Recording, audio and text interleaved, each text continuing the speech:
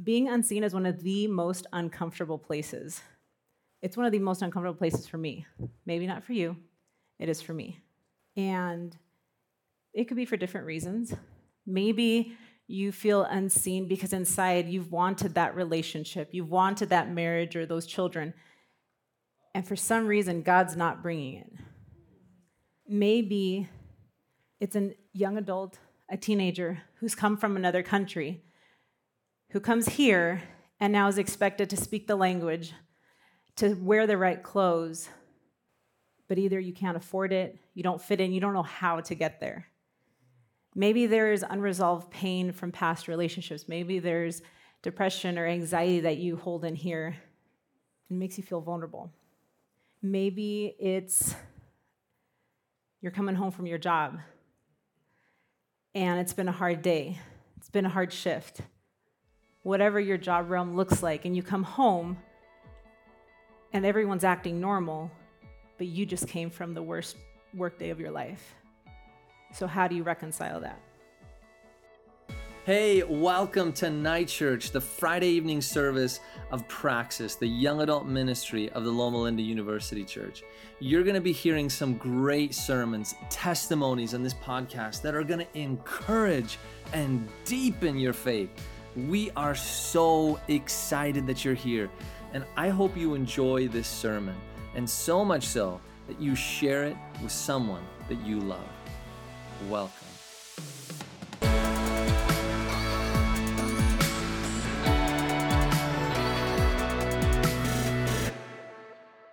Hi, everyone. It's good to see you guys. It is my pleasure to be speaking. It's been a minute. And what I'm sharing is very personal and a message that I feel that has been, everyone that I've been speaking to in the last few weeks, this is kind of an ongoing theme. So the last couple of weeks, we've been going through the life of David, different parts of his story. So I want you guys to harness your imagination skills. We all still have a little bit of that. So imagine now you're kind of just observing the story, and you're looking into this massive cave. It's dark, it's pretty much empty, and if you listen closely, you can hear the echoing of the water dropping in the back of the cave. The sun's setting, and the only person you see is a lone man. You see David sitting on the corner, his knees pulled up to his chest, looking out into the sunset. You get closer and you notice he looks pretty beaten up. He's deep in thought. He looks like he hasn't showered, hasn't cleaned up in weeks. His eyes look sunken. He's exhausted. He's been on the run for a long time. He's on the run for his life. How his life has turned in a matter of moments. It seems like it was just yesterday that he's in his father's field, tending the sheep, doing whatever he wants, minding his own business, enjoying the sunshine. And then someone comes and says, "Hey, David, Dad's calling you. We've got a visitor. Samuel's here." So in walks this tall, thin teenager who smells exactly like the sheep he's taking care of, who looks again like he needs another shower. And he's the one that God picks. And so David chuckles a little bit at the memory, thinking, I remember my brother's faces when Samuel poured that oil over my head. And maybe David didn't fully grasp or fully understand quite yet in that moment what it would mean. Life kind of went back to its normal routine after that, and when King Saul kind of started having some hissy fits, they called David in to come play music for him and calm him down. So he goes now from being shepherd to playing music, calms the king down. A while later, he defeats Goliath. So how in the world is he now sitting in this cave in one of the lowest places of his life? How does he go from being a part of Saul's court to being an outcast, isolated and separated from his best friend Jonathan, from his family, his friends.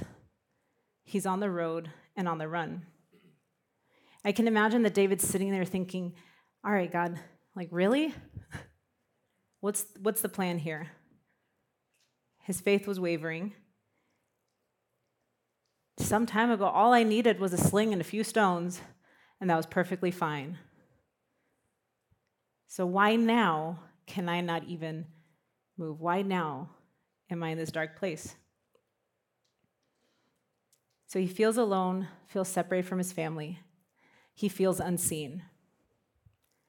Feeling unseen. How many of you have ever felt that? Ever felt that God maybe had called you for something and now you're not sure? Or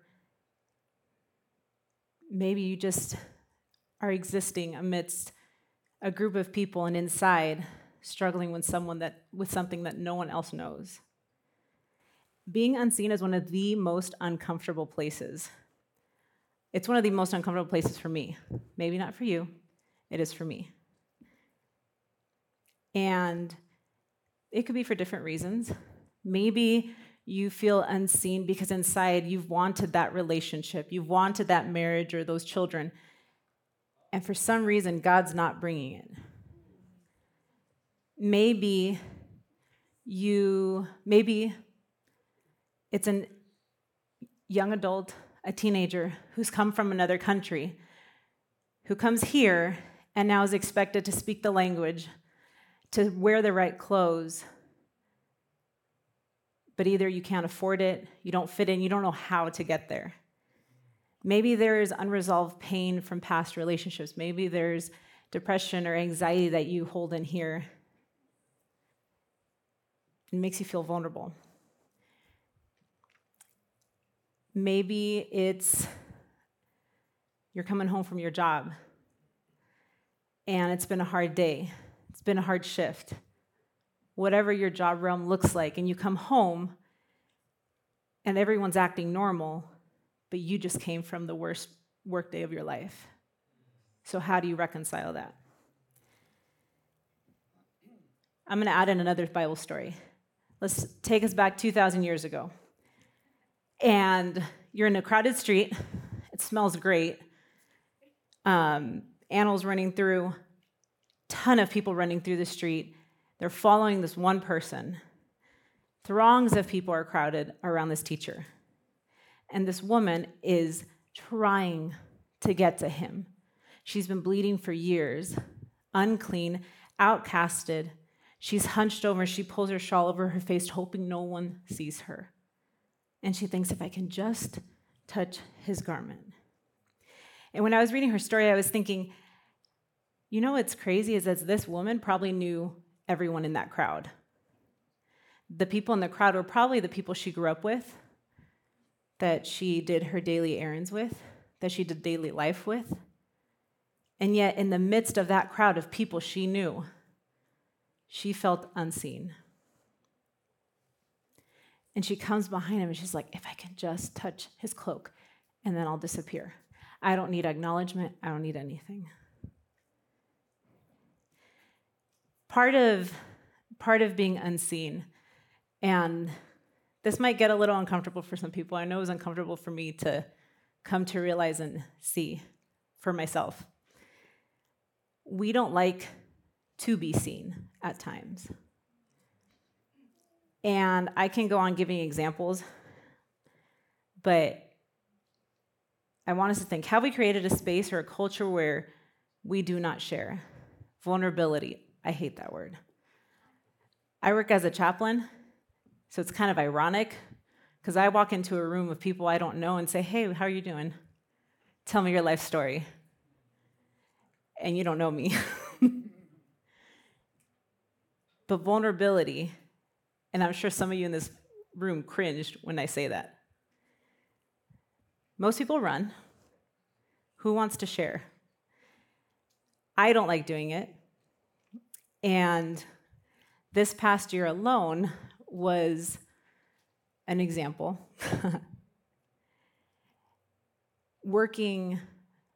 I'm also a nurse, and this past year I worked in the ER, and I just transitioned into this new role about a month ago. So working this past year in the ER across the way, I encountered things I'd never encountered before. And I entered into a level of anxiety and depression that I've never experienced in my life before. And no one knew, not even my family. And if they knew, they didn't say anything. So why do we hold back? I can't make assumptions for you guys. I can only speak for myself. But I fear that the real me is not enough, is not accepted, not just by the community and the people around me, but by God himself. And I feel like I have to present a perfect picture. This transition from nurse to chaplain has been one of the hardest things. Because now I'm supposed to go help other people, and I'm over here barely keeping myself together. And so I was thinking, what do we call this? I'm not going to put this on because I think I'm going to ruin the mic. But we like to mask up. I wasn't going to bring this mask because I'm tired of wearing that mask. But masking up. I think each one of us knows what our masks look like. Maybe we're masking up intentionally to keep ourselves hidden because we have masks that we continue to place. Sometimes they come in layers until we're like, this mask feels good. This group accepts this mask. God accepts this mask. And sometimes we layer it enough and we wear that mask long enough until we don't even recognize ourselves when we look at ourselves in the mirror. So why do I bring this up? Because I feel like I've seen in this past year alone what the culture of masking up has done. And it's contributed to a culture, even within our own community, our own church, in our own families, where we resist vulnerability and openness. And in that way, we cannot support one another and journey together. So, like I said, I was going to tell you guys a little bit. This past year has been very, very difficult. Everyone's had it hard for their own reasons. So I'll share my own. I've always been pretty resilient.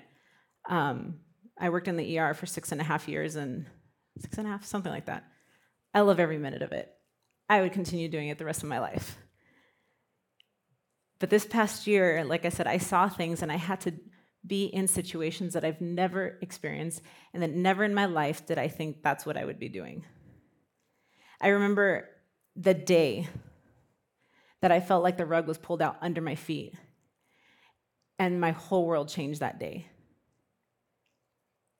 It was in a matter of days, a couple weeks, where I literally came home every day and I cried in the shower because we didn't know what was happening.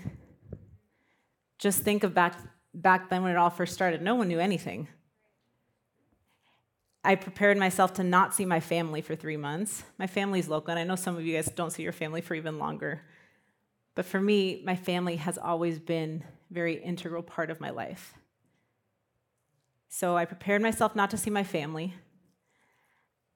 I prepared myself for being alone, because who wants to hang out with someone who's probably the most infectious there? Maybe. Who knows? And I had to accept the fact that because of the unknown, I faced my own mortality. And I remember walking out of my room and feeling all these things and struggling with these things and coming home and looking at those around me, talking on the phone to my family, not being able to verbalize how terrified I was, not being able to verbalize anything, and trying to make sense of the fact that I just worked 18 hours, and this is what I came home to, and it's polar opposite. I missed my normal life because there was nothing normal anywhere for me. Hours got longer, and it was in December, my favorite holiday of the year. I love Christmas. Christmas basically starts like next month for me. So I love Christmas. And so last December, I remember thinking, I don't really care. I had stopped making plans, like long-term plans. I am a little OCD about some things. I enjoy planning. I have trips planned out like 6 months in advance. Ask my friends. I think they want me to stop. But I stopped planning because I couldn't see moving past December. I worked Christmas Eve 18 hours, and it is the worst shift of my life. And I got home, and the next morning I'm supposed to go to my family's house for Christmas, and I'm getting ready. I'm like, I don't even care. I feel numb. And I realized for the first time in my life, I am in one of the deepest and darkest pits of depression that I've ever been in. And I feel like at any moment, I'm going to fall, and I'm going to fall hard. And in the midst of a loving community, in the midst of a loving family, I chose to mask up.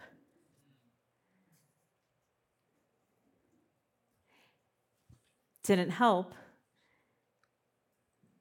but that's what I did. A couple months went by, continue working. You just, you get used to it. You just keep it on. It becomes who you are. So day in and day out, I showed up and kept layering. And I'm like, all right, God, it's been a year since I graduated with my master's. Like, what are we doing here? You wanted me to be a chaplain, right? I think I got the polished mask on. And it's about a little over a month ago that I took a new position out at a different hospital. And I think it was like the second week there, maybe it was the first week. I don't know. It's been a while now. I was driving home on the 210, and I was like, all right, God, why? Why am I here? I was literally in that room, and I had to leave because I couldn't handle it. Why did you put me here? I don't think you're seeing me. I don't think you saw me all last year. And now you put me here wanting me to do something else, helping people, and I can't even help me.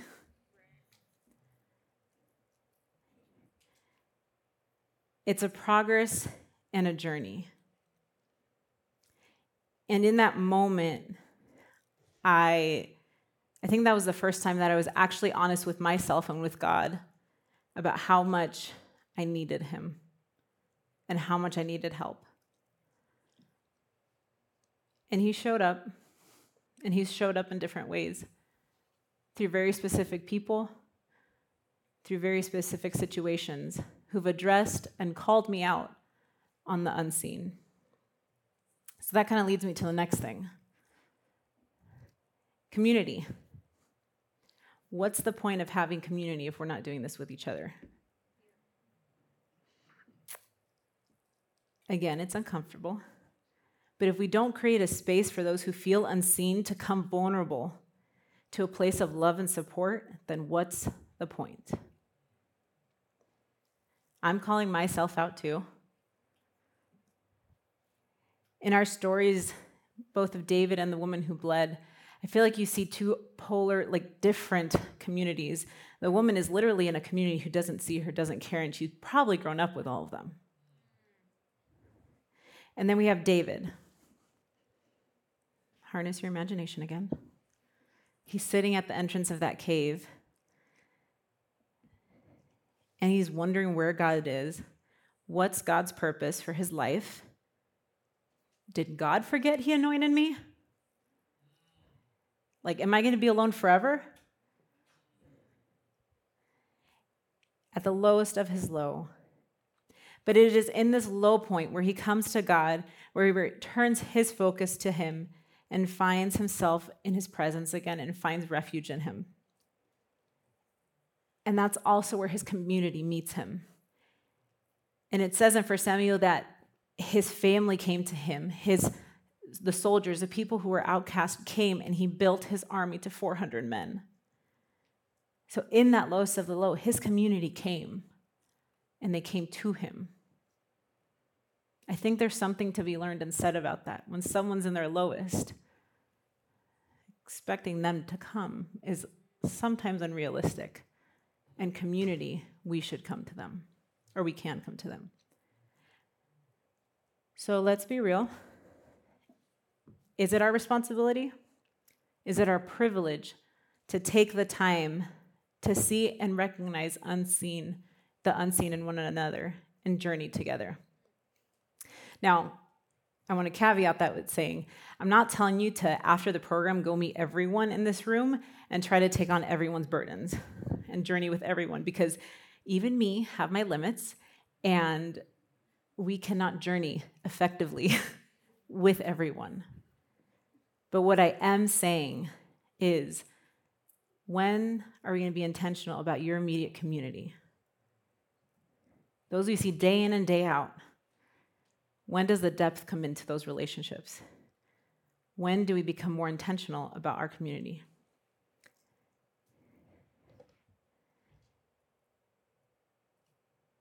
So how do you care for the unseen? Maybe it looks different for each of us. How do we become extensions of his love? First, I think take time to stop. I don't think we're good at that. I have a hard time with that. Take time to stop. Truly listen and truly ask. Give the extra space for vulnerability. And ask for the permission. Can we journey in this together? Can I journey with you? Like I said, I've had this conversation with a lot of people in the last couple weeks, and recognizing that a lot of people around me are feeling that unseen. And let's be honest, we were never good at this, and last year just made it worse. And a lot of people bottle up in this nice little bottle, shove it away, try not to think about it. And sometimes it's easier for us to be there for the physical, visible pains than for the inner, darker pains. So, I don't know where you're at, and maybe today, feeling unseen is something you're dealing with. Maybe it's at your job. Maybe you've been trying to get that promotion. You've been working hard. You've been trying to do the best you can, and you keep getting passed up. What's wrong with me? Why not me? Why not me now, God? When is it my time, God? When do I get to have that family? I can't get over this, God. I've been betrayed in the past. I've been hurt. How do I move on from that?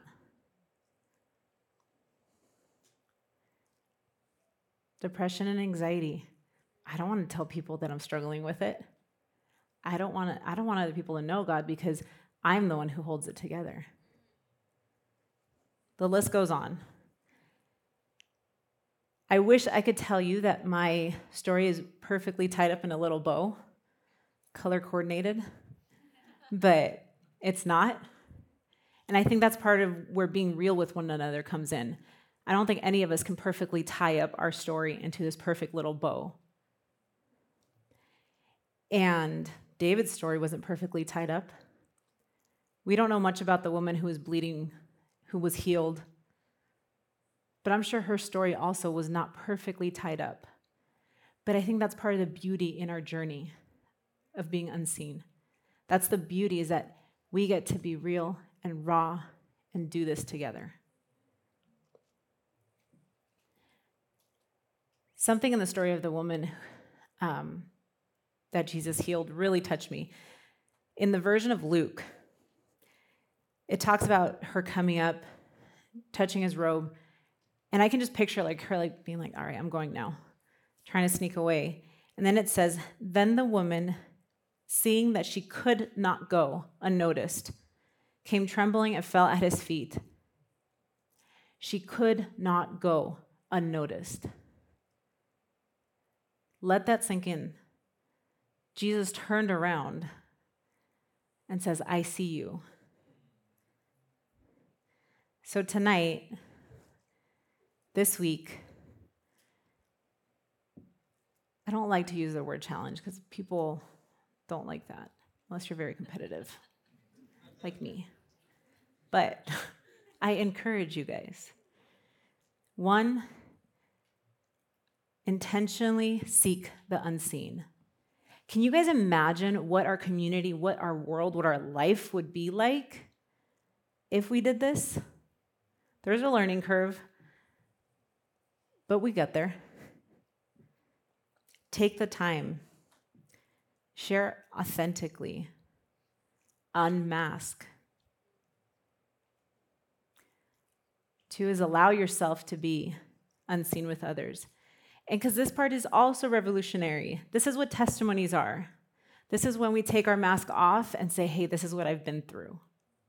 You are not alone. And I guarantee you 100% of the time, you will find someone in that room with you who's going through the exact same thing. And so we give freedom to each other to unmask.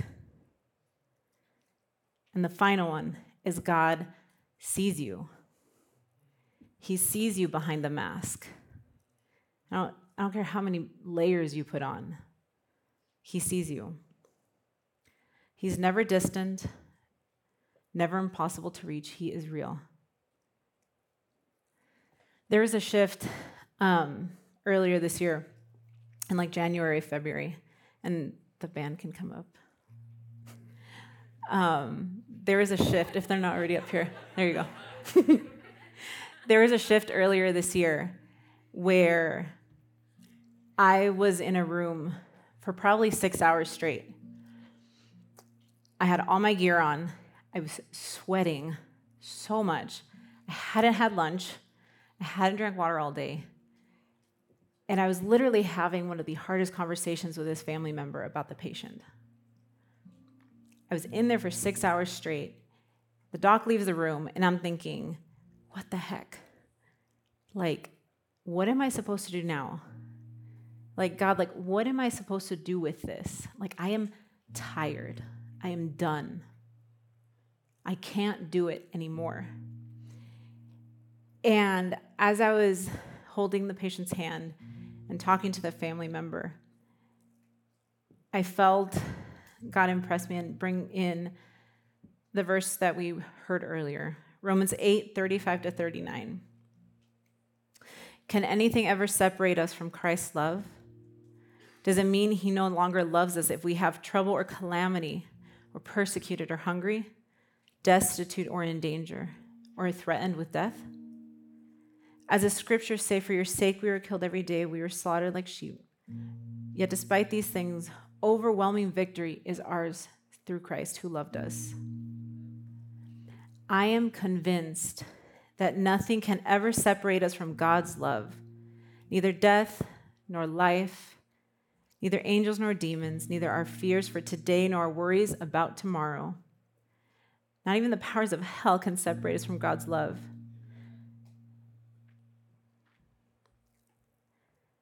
No power in the sky above or in the heaven below, indeed nothing in all creation will ever be able to separate us from the love of God that is revealed in Christ Jesus our Lord. Maybe you've heard this many times. Maybe it's not now that you let it sink in, but go home tonight and read it and let it sink in. Nothing, not a mask, not broken dreams, not depression, not anxiety, not a COVID room, can separate you from the love of God. If you hear nothing else from me tonight, and if you take nothing else home, take that home. Maybe you haven't been seen for a while. Maybe there's elements of you that you haven't allowed to be seen for a while. There's nothing that can separate you from his love. So wherever you and I are tonight, whatever unseen part of our lives we are dealing with, know this. There's a God in heaven who sees you. He knows you, acknowledges you. He sees you. Hey, thank you so much for joining us for the Night Church podcast. We really are excited for where we're going, and you can help us in that mission. There's a few things that you can do. Number one is just stay connected. So if you want to follow up what's going on in the young adult ministry here at Loma Linda University Church, follow us on Instagram at Praxis Ministry. And then the other way to really build from this is to financially contribute. Your donations make such a big impact. And so if you go to lluc.org/give, you can connect with Praxis Ministry there on a one-time gift or a reoccurring commitment. It makes such a difference. Well, we love you, care for you, and may God bless you richly as you take theory and make it into practice.